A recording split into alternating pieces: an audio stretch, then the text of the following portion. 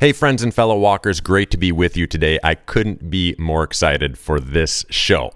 A while back, a couple listeners of this show reached out to me and requested that we engage in a conversation of how to love and care for our transgendered community better. So when you ask, I try to go as big as possible. So today on the show, transgendered pastor and world-renowned speaker, Paula Stone Williams.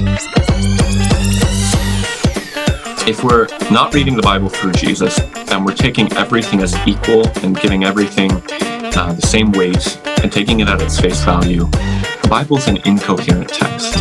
How can you say, listen to the cries of the poor without looking at what makes them poor? You don't have to believe certain things to be part.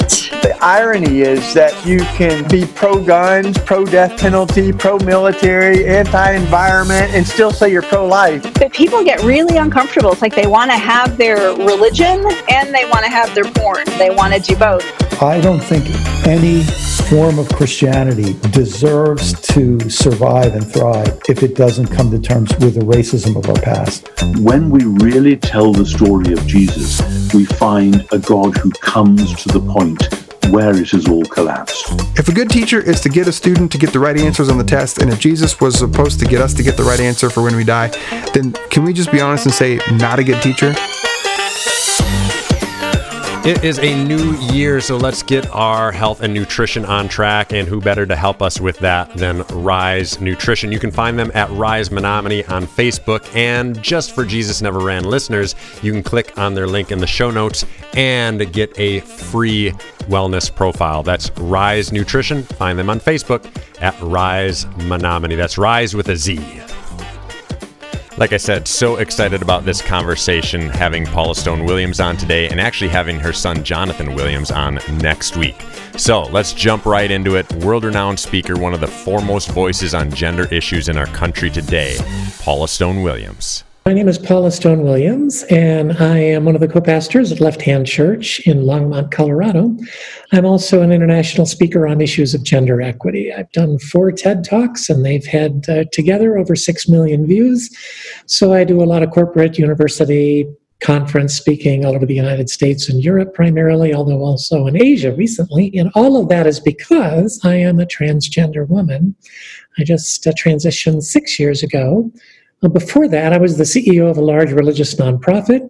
I was the host of a national television show. I was the editor-at-large of a national magazine. I was on the preaching team of 2 megachurches, one in Philadelphia and one in the Denver area. I was an adoption caseworker. I was a seminary professor, and I lost all of my jobs within 7 days of coming out. The organization that I directed, I was CEO of one of the nation's largest church planting organizations. I had been with them for 35 years, had seen them grow from a budget of $167,000 to a budget of $4 million, from just working in the New York City area to working nationwide and then worldwide. And we grew beautifully, amazingly, became very, very effective at what we did. And then came out and lost every one of my jobs within 7 days, because in all 50 states of the United States, you cannot be fired for being transgender. But in all 50, you can be fired if you're transgender and you work for a religious corporation. Paula, I would be lying if I told you that I was surprised by that in the least. I certainly am not. That's exactly what I would have expected. Which leads me to my first question, which is very simply, why do you think it is that the church, especially the evangelical church, has chosen the LGBTQ community to be, I would argue, the main group of people that they are against? It's what the fundamentalist forms of the desert religions do. They create enemies that don't exist. And it doesn't matter which one of the Abrahamic religions you're talking about, all of them are desert religions. So they began as religions of scarcity. And fortunately, all 3 of them in their non-fundamentalist forms, Christianity, Judaism, Islam, have developed very generous expressions of theology. But in their fundamentalist forms, they have a tendency to create enemies that don't exist. And right now in the fundamentalist and evangelical Christian world, the enemy, one of the 2 enemies, is the LGBTQ plus populations. You'd already mentioned how this cost you professionally and how quickly it cost you professionally. Do you mind sharing a little bit about how this affected you personally, the relationships in your life, maybe both inside and outside of the evangelical church world? For me, coming out was instant departure from that world. I knew thousands and thousands of people. I've heard from 60 of them in a nice way. I've met, I think, 20 or thereabouts. I've met 6 more than once. So that world completely and utterly rejected me. On the other hand, of my non-evangelical friends, I lost none, not one friend. My doctorate's in pastoral counseling. I lost not one single client, including my evangelical clients, interestingly. So that world completely rejected me. And very early on, I tried to make my way into the mainline Protestant world and found that I was pretty much being rejected there because they were suspicious of the fact that I had been a pastor in megachurches and that I had taught at evangelical seminaries. And so I felt like a person without a country. I had one other trans professor at a West Coast seminary who took a look at my curriculum vitae and at the evaluations I had from students in the last doctoral course I had taught. And he said, "Oh, I know I can get you on as adjunct at my school." And he could not get me on as adjunct because of my background. And I also was fairly critical of the mainline church. I was working for the Center for Progressive Renewal, which works with 5 different mainline denominations. And the truth is most of those are declining, and if they continue their current levels of decline, they won't be here 25 years from now. And so I was thrilled then when I found the post-evangelical world. My first introduction to it was Highlands Church in Denver, then Denver Community Church.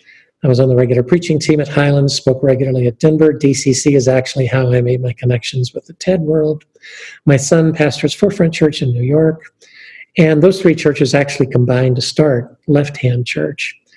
I worked a good bit with a lot of the other post-evangelical churches around the country through what was the Open organization and now is WITH, and have greatly benefited from that. I'm on the board of Launchpad Ministries, which is starting new post-evangelical churches around the country. The thing I love is that now when I preach, I was made to preach. It has always brought great joy to my life.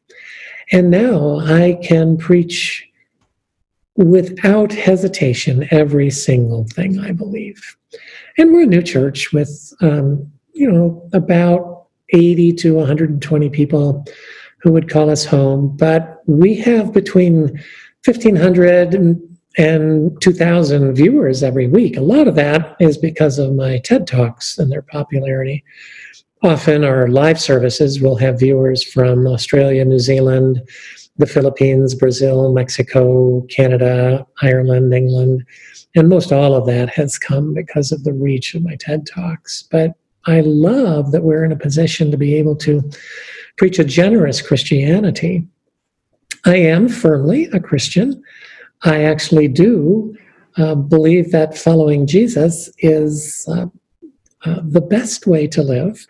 And we're a church that defines ourselves pretty simply, that our job is to love God, love our neighbor, and love ourselves. And so I find great strength in that. I think every person of faith, every faith community should find that same strength in trying to love each other and trying to love God.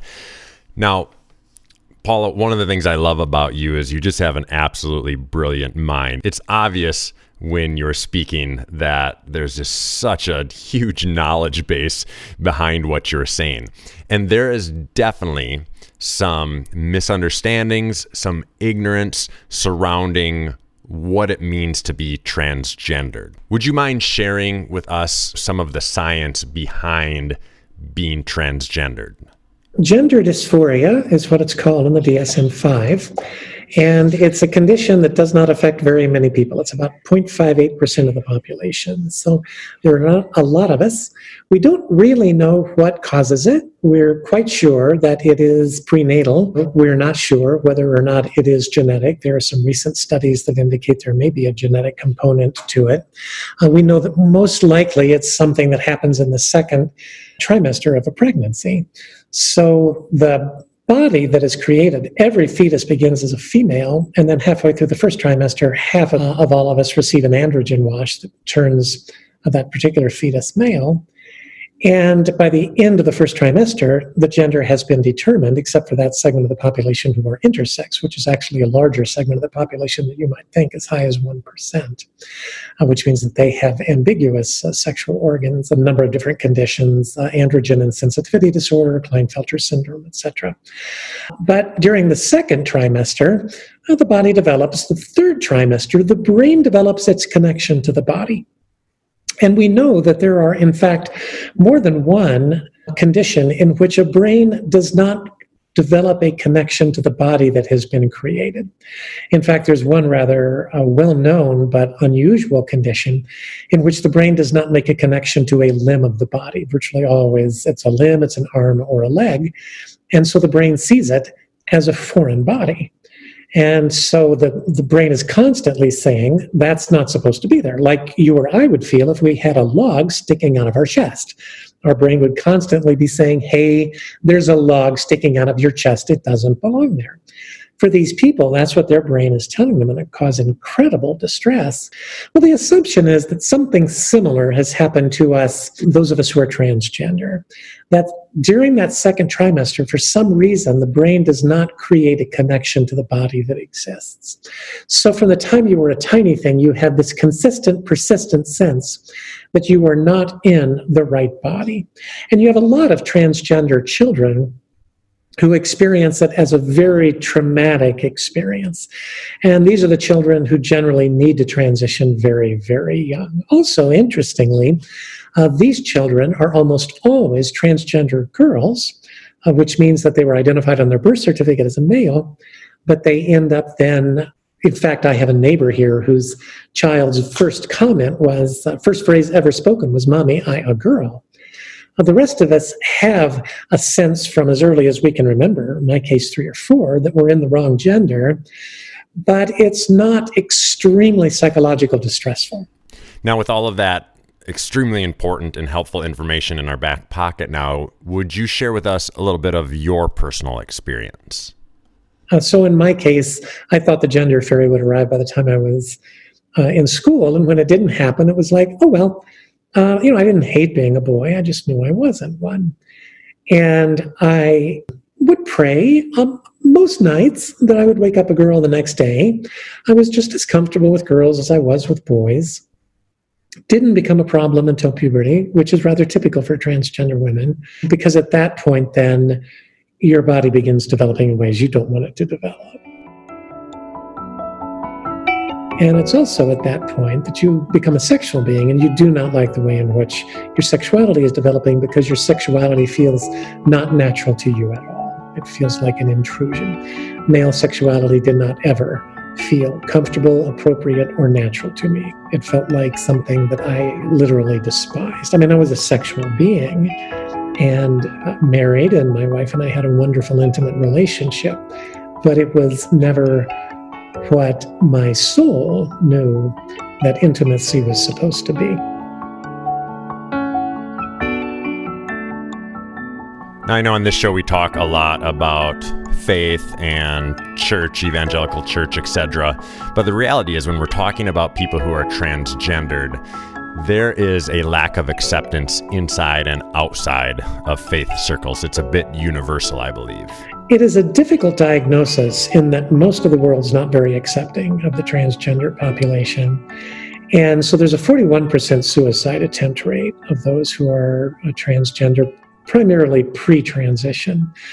And that number is consistent whether you're talking about trans men or trans women. I'm a trans woman. That's male to female. Trans man is female to male. What transgender people are not, we're not drag queens. Drag queens are gay guys with too much style for one gender. That's not us. We also are not sexual cross-dressers. Sexual cross-dressing is a paraphilia. Paraphilia is what we used to call a fetish. It is finding sexual satisfaction in wearing the clothing of the opposite sex. And that is also not what it means to be transgender. Being transgender is a consistent, persistent feeling that the gender on your birth certificate does not match the gender that your brain and your soul feel themselves to be. It's a difficult diagnosis, and it generally gets worse with the passing of time, not better. And in my case, I did not want to transition because I did not want to do that to my wife, and I didn't want to do it to my children. And I came to the point that I was struggling greatly.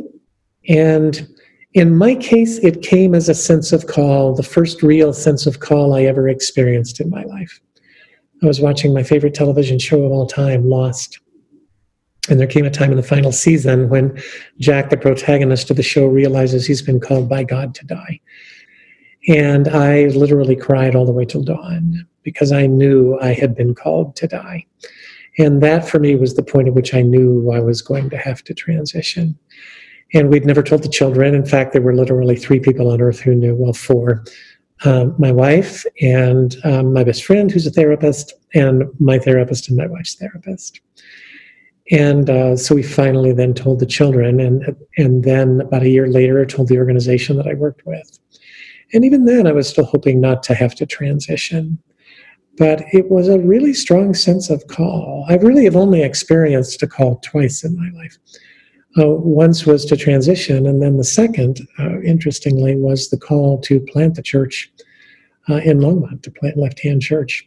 Both of those felt like a strong sense of call. A call under the hero's journey. You know, the hero's journey is defined by Joseph Campbell, where an ordinary citizen is called on to an extraordinary journey on the road of trials. And initially you reject that call because, hey, it's the road of trials. But eventually a person comes into your life that gives you the strength to be able to answer that call. And so that for me is what happened. That is so fascinating. Thank you so much for sharing that. I would never in a million years consider this a situation of calling, but when you sit back and think about it, it makes a ton of sense. In a lot of situations, we wouldn't think of gender, sexuality, things like that as a calling, but because of our current reality, I think personally that makes a ton of sense. Now, on this podcast, we talk a ton about just struggles, questions, doubts with church, with faith in general. And when discussing the LGBTQ community, this is just a space where the church gets behind it, and it has gotten really ugly and really discouraging for a lot of us.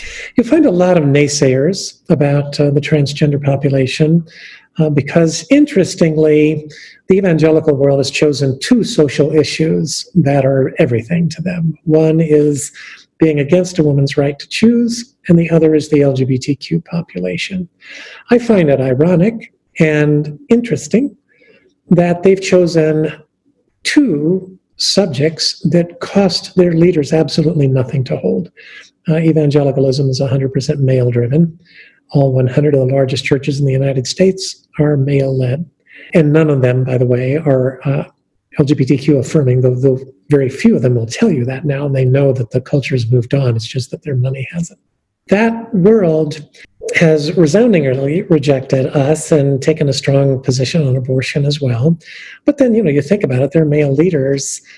Only 3% of them are gay or trans, and none of them are going to have an abortion.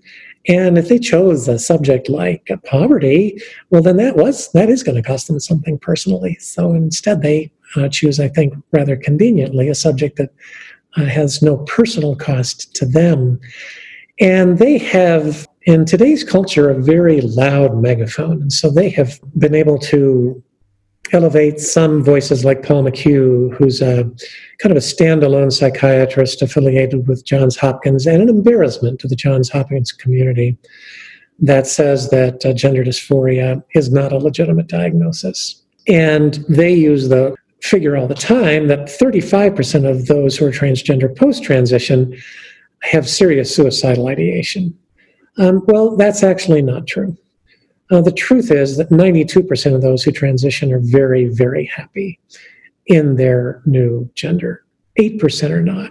If you isolate that 8%, 35% of those people have serious post-transition suicidal ideation. And let's take a look at that 8%. Why do they have post-transition suicidal ideation? Is it because they don't like their new body? Isolating just that 8% that are not happy that they've transitioned? Nope, it's not that they don't like their new body. 96 out of 100 of them like their new body. 4 out of 100 of them don't like their new body. So what's going on with the other 96 out of 100? It's 3 things. First of all, it's their loss of family, friends, job, way to earn a living. They lose their entire world because that world has rejected them. Second is that they don't pass in their new gender. And that's huge if you're transgender. A world in which the world can easily tell that you're transgender means that everyone who's opposed to you and your people is going to make you aware of that constantly. And so those of us who do pass in our new gender, which means that when we're out in public, people have no idea that we're transgender. It's much, much, much easier for us than it is for others. So the inability to pass in one's new gender, which, by the way, is a specific issue for trans women. Trans men, for the most part, there are massive changes that take place with testosterone. And so they usually have no difficulty passing in their new gender. But the biggest reason for post-transition suicidal ideation is the internalization of transphobia. So, for instance, trans teens whose parents are not supportive of them have a 13 times higher incidence of suicide attempts than their peers. They are the most at-risk group in America. And it is, in fact, that internalization of transphobia that is so devastating to them. And so the statistics they go with that people are not happy post-transition is simply wrong. It's dealing with a very small segment of the population. And when you look at why they're not happy, 96% of those people aren't happy, not because of their new body, but because of the way they're treated by conservative American culture, and particularly by religiously conservative American culture. I just want to make sure that I say this very, very clearly in response to what you just said, Paula, that the primary problem with internal struggles and suicidal tendencies of trans people is not because of anything that's going on inside of their bodies, but because of the way they are treated by people in our society. Specifically, as you pointed out, Paula, religious people, people of faith. I believe that a lot of times people have turned a blind eye or a blind ear to the reality of the struggles with trans people and the suicide attempts that we hear about and things like that. But the reality is that this is our problem. This is a problem that's easily fixable. If this was something that was completely internal, then we'd be dealing with a bigger challenge, but it's not. This is an issue that is all external. So it's how we treat one another that ultimately matters. And that's a lot to take in, but it's also a little bit encouraging because it means that there's hope for a better future. Paul, as somebody who lives as a transgendered woman, and not only lives as a transgendered woman, but lives as a transgendered pastor, do you think there's any hope for things getting better? Do you think that tomorrow looks better than today? You take a look, we don't have statistics on the trans population. We have to extrapolate out from the LGBTQ plus population. If you take a look at marriage equality, 83% of the Jewish population is supportive of marriage equality in the U.S. 70% of the Catholic population is supportive of marriage equality. Not their leadership, certainly not their bishops, but the population. 51% of the traditionally African-American churches are supportive of marriage equality. Between 62 and 66% of all of the mainline Protestant denominations are supportive of marriage equality. 36% of evangelicals and 16% of Jehovah's Witnesses are supportive of marriage equality. But interestingly, in that most recent Pew Research study, even though only 36% of evangelicals are supportive of marriage equality, that's up from just 26% 8 years earlier. And 51% of millennial evangelicals are supportive of marriage equality. So quite clearly, the population that makes life the most difficult for us is, in fact, a religious population. I do a lot of speaking at universities, and I get paid big bucks. I have offered to go to Christian universities pro bono, in fact, paying my own way. I have had one school take me up on it. I had another school ask me to come and then contact me a couple of weeks in advance and say, well, we're actually going to add a second person to the program. She'll be doing a keynote after you, and she'll be saying that being transgender is not a legitimate identity. And I said, yeah, I don't think I can do that. So Christian University in Pennsylvania.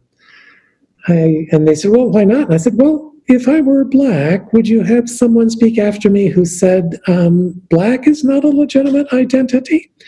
And they actually could not see the parallel with that at all.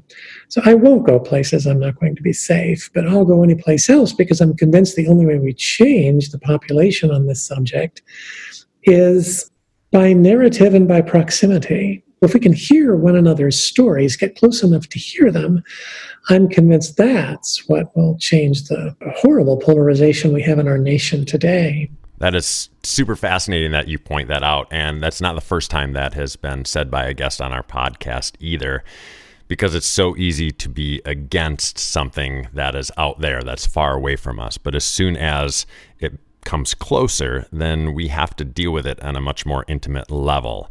And I know that's true of a lot of people that maybe took stances of believing that being gay, being trans, being in the LGBTQ community was a sin. And then all of a sudden it becomes something that's really close to them, somebody they love, somebody they know really well. And all of a sudden they have to deal with the reality of that. And many of those people that I've talked to have changed their stance on it because suddenly it becomes very intimate and very close. So, all right, Paula, point blank, will the church ever change in their dealings and beliefs and understandings of the LGBT community?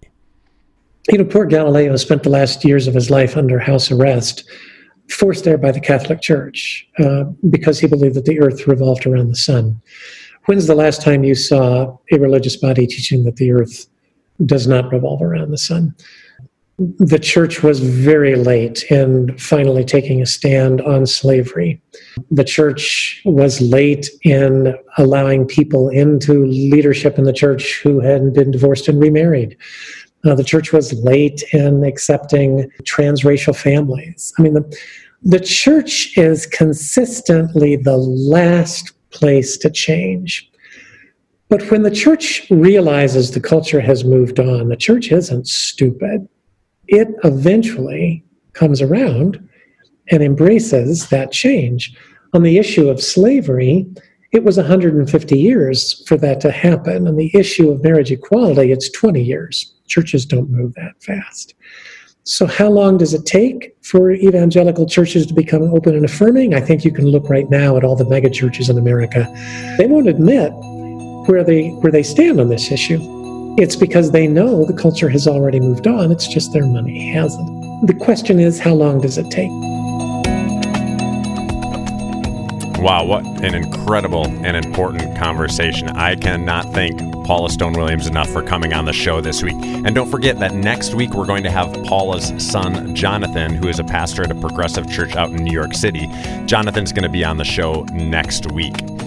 To keep track of Paula and learn more about what she's got going, just go to her website at paulawilliams.com. Also, I'm going to put a link to all of her TED Talks in the show notes. And one of those TED Talks is a conversation between her and her son, Jonathan, which you're not going to want to miss. Of course, the way that you can best support this podcast is simply by subscribing to it, giving it a 5-star rating, and writing a review. Until next time, keep walking.